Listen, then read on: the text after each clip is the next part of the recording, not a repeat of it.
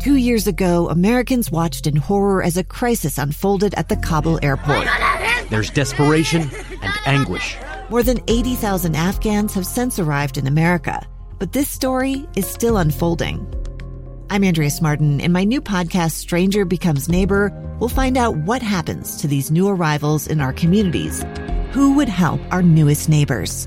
Follow us at kslpodcast.com, Apple Podcasts, or anywhere else you listen. DJ and PK, it's 97.5 and 1280 The Zone. We're joined now by RSL head coach Pablo Mastroeni. Pablo, good morning. Good morning, fellas.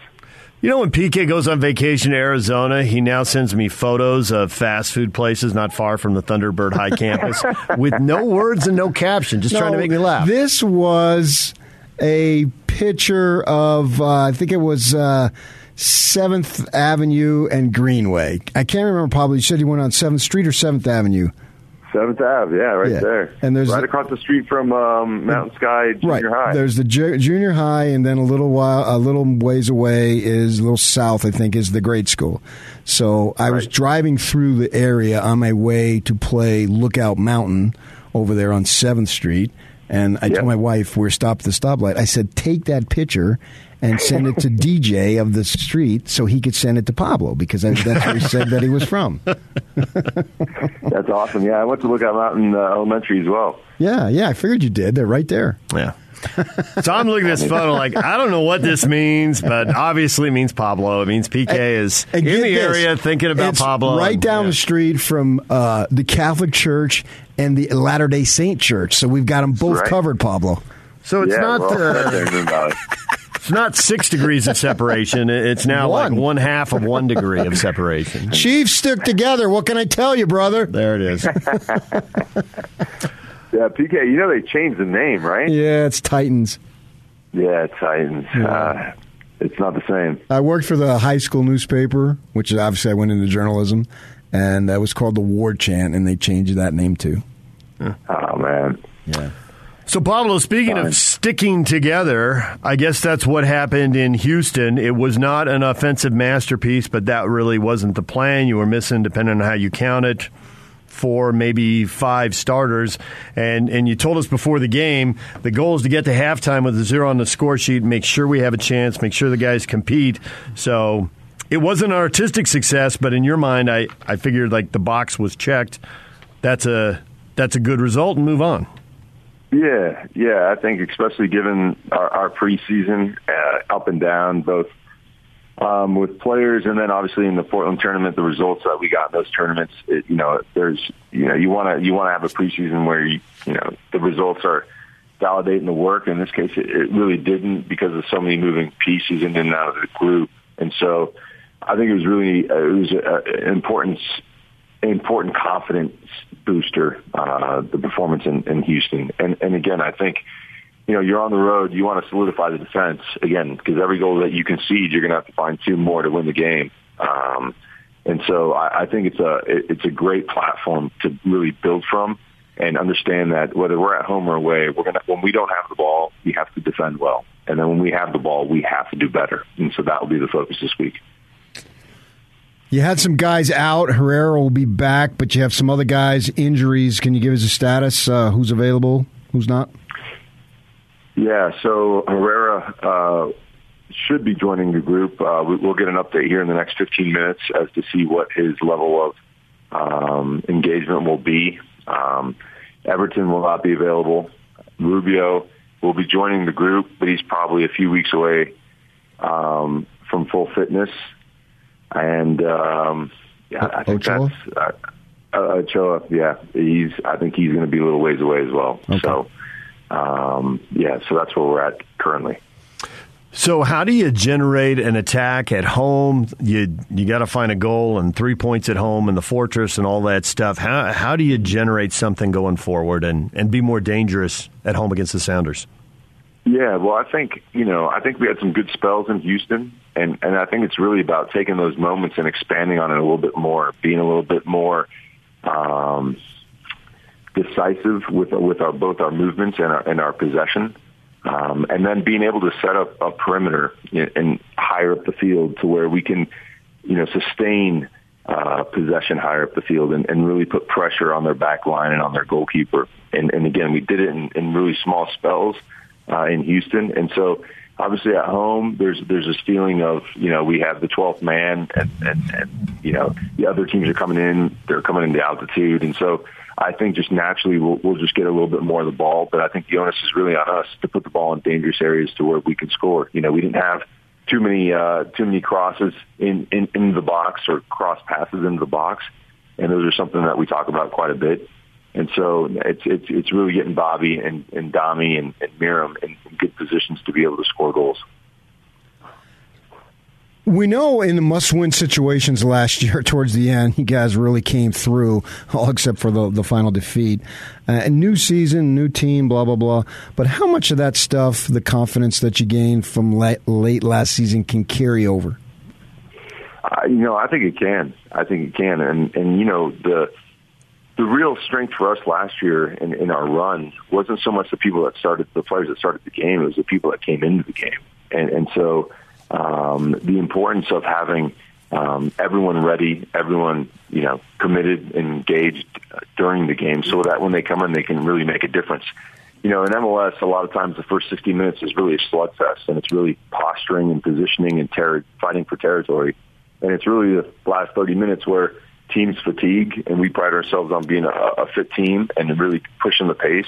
And in a lot of ways, I think we did that in Houston. I thought the last 15 minutes we did a good job of gaining that territory, getting quite a few corner kicks, and again, set pieces for us. We have a big group, and we got good delivery. There's no reason we can't find a way to get one or two of those in the back of the net as well.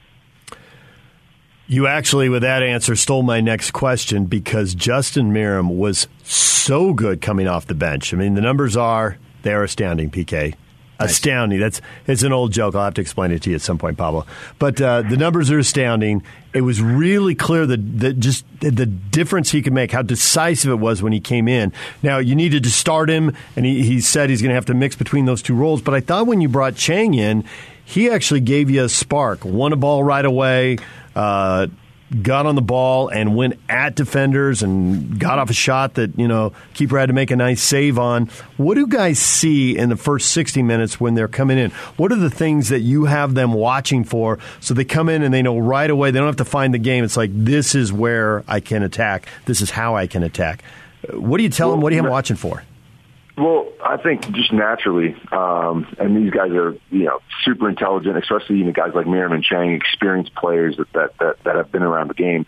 I just think naturally the game opens up. So the spaces between the lines are going to be bigger because of fatigue and the lack of the team's defensive shifting as a unit. There's going to be gaps. And so what we talk about is really exploiting space, and that was something that we really hit on last week, because we felt like if we can get to the 60th, 70th minute in a good way, that we're going to have our opportunities to really bomb forward. And I think Chang did a really good job of getting the ball and not looking to cut the ball back and keep possession, but really drive their group back, and from that created a good chance for himself and one for a teammate. And so those options will always be there late in the game, and those are things that we took advantage of last year.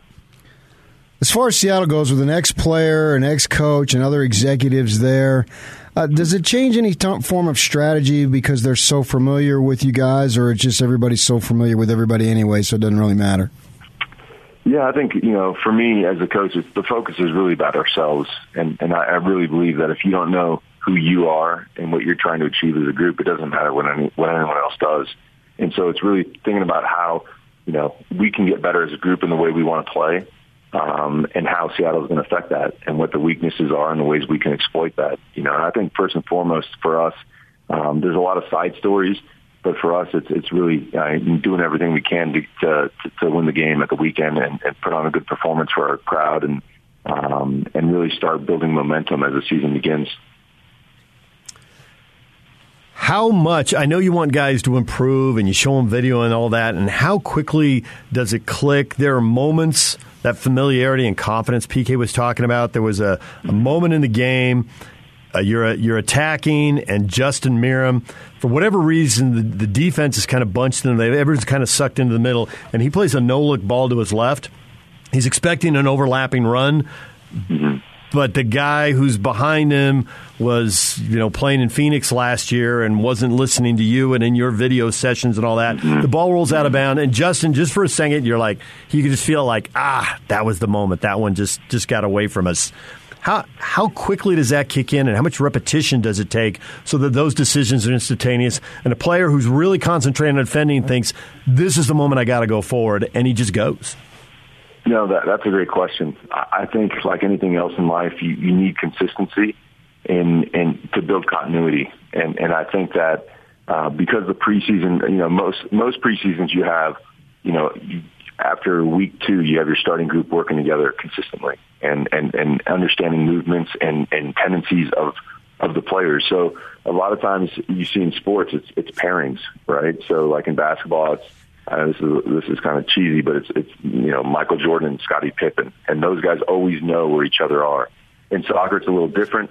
But what you're talking about is probably Tate as a wing back and Miriam as a forward winger, and those guys just barely started playing together, and they didn't play all the games together. Mm-hmm. And so it is that understanding of one, Tate getting up to speed with the play in MLS, which he's done a really good job at this point. But it's also understanding the tendencies of the player on the ball. And so Justin's a player that always likes to, he won't always play the first one, won't always play the second one. More than likely, he won't play the third one either. But that fourth one, he'll attract 3 players and then play it out wide. And so it's just getting that understanding and that cadence as to when to release to really exploit that space, and depending on who you're playing with. I'm wondering, Pablo, last year you had the interim tag, and obviously that's been removed now, and you're the guy who's going to be leading this team going forward. Does that make any change whatsoever in anything that you do? Maybe deep down, subconsciously it does. You feel the pressure to really start something and put your stamp on it and really carry this thing forward. But I think as far as processes in the day-to-day, nothing changes. I think the important thing for us is starting today, we're going to recap and we're going to look at the Houston game and talk about our style of play and how we can do things better. And then during the week, we'll work on those deficiencies while continuing to work on our strengths and think about how we're going to stay in every game, whether it's home or away. And then with that, bring the sharpness, bring the fitness.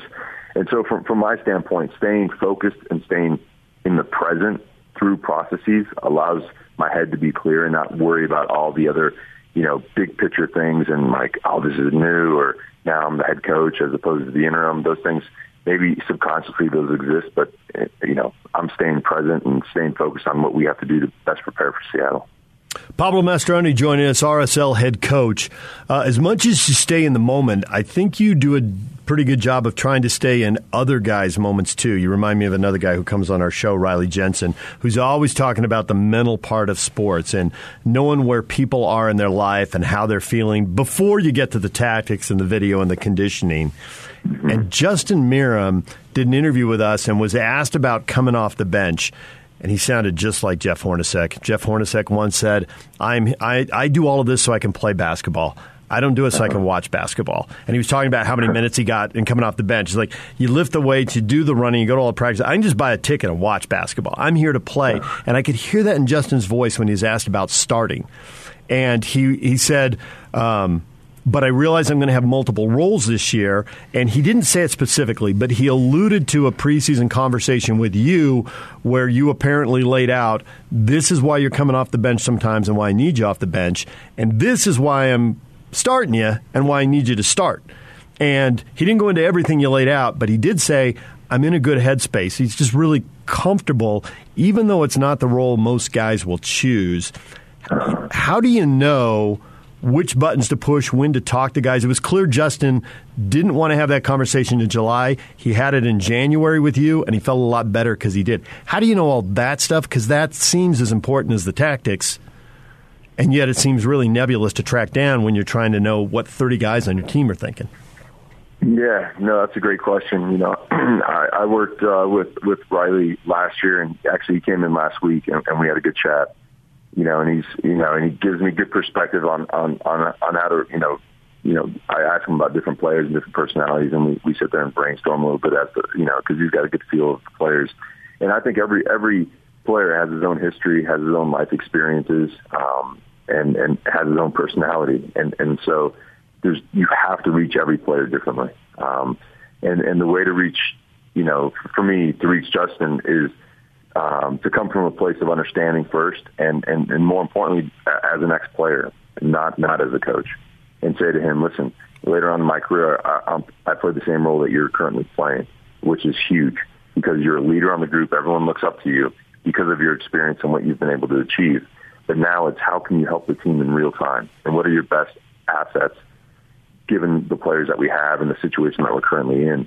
And I think when you understand players' frustrations and you come from a place of empathy, it's a lot easier to reach them. If you come from a place of I'm the coach, you do as I say, they'll basically let you, do whatever you want, and they take no accountability. There's no ownership in that, And so I think the most important part from a management standpoint is giving every player ownership of this group, and everyone's going to have a different slice of that pie. And when they feel a part of it, when they own a part of it, they're willing to go beyond the ego into a place that's going to, make the team better. And that was definitely the case for Justin. And, Justin's starting because, his levels of fitness have increased dramatically since last year to where he's able to go about 60, 75 minutes. And he's been, a big part of most of our attacking plays in preseason. And even in Houston, he created 3 or 4 really good opportunities on his own. So, Justin's a great teammate to have, and for me, a great leader on this team. So your and my Phoenix connection is not the only connection that I have with this team. This is so freaking freaky, Pablo. I moved to Phoenix from New Jersey in time for 9th grade to go to Thunderbird, right? I had an older sister, and they had lived out there, and my parents sent me out. They had to take care of stuff. They sent me out to live with her. I lived over there on 23rd and Cactus, so I went to Thunderbird to start the 9th grade. Well, I grew up my first 14 years in a town called Parsippany, which is only 15 miles from where David Blitzer, your owner, grew up. I mean, we were all just meant to be together here in Salt Lake City. You're the one that brought us all together. He upstairs, and then all of us. Yeah, this is just amazing, man. It's incredible, awesome. And here we are, all these years later, in Salt Lake City, Utah.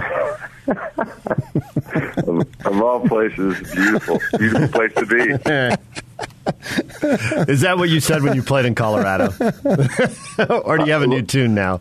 Well, you know what? I love the mountains, so sure. I'm on either side. I've lived on either side. There's something majestic about the mountains, and I think it does something to the people. Super gregarious and loving and helpful people, and I think you find that on both sides of the mountains. So I love where I'm at. So when I see Mr. Blitzer, I haven't met him yet, but the first time I'm going to give him a big hug and say, welcome home. And then security will haul you away. That's awesome. I will tell you this, because I grew up in San Diego, about a half mile inland from the beach, but my grandparents lived in Coronado, and we would go to the beach there all the time. Dad would call Grandma, meet us at the beach. And then, sure enough, she'd be down there waiting by the water when we'd show up. And I can't really explain it, but the mountain has the same impact on people that the beach does. What I haven't figured out is how people do Topeka and Wichita. I don't have that figured out yet. Forget the beach, Pablo. Let's go tubing down the Salt. That's it. Those were great days in high school. Oh my God, those are great. Pablo, next time you come on, remind us, and you'll get the story of PK wrecking the car. Ooh. It's a tremendous story. We don't have time for it right now, but it'll give you something to look forward to next time you talk. But I guarantee you're going to laugh. It's like, I'm glad I heard that story, and I'm glad it's not my story. I'm glad it's PK's. I'm looking forward to it. Yeah, we appreciate a few minutes, Pablo. Thanks for hopping on with us. Thanks, guys. Appreciate it. Pablo Mastroeni, RSL head coach. Scoreless draw in Houston to get the point on the road. Now they come home and face the Sounders, who, great organization, great results. They got crushed by injuries at the end of last season. RSL Sucks took for them, advantage but of- we punked them. That is absolutely the bottom line of that. RSL knocked him out of the playoffs. Rusnik went and signed there. Freddie Juarez already left and went there. You alluded to the front office because Craig Weibel, former GM, is there. Garth Lagerwey hired him, former RSL GM. He's up there. There are a ton of connections. It's basically RSL Northwest up there. Sure. Yeah. All right, that's Saturday, the home opener. DJ and PK. Another guy we got ties with, different ties, Pace Mannion, will join us coming up at 9 o'clock. Yuck. I don't like to give myself up with the drops, but I'm going to come in during the break. I'm going to give you one drop you have to have with Pace, and we'll play it, and I guarantee you Pace will bust up laughing and recall that day. You know which one? We'll figure it out. Spectacular rack. You That is the one. You do it every time. It's the same one we've played for him before. DJ PK at 97.5 at 1280 The Zone.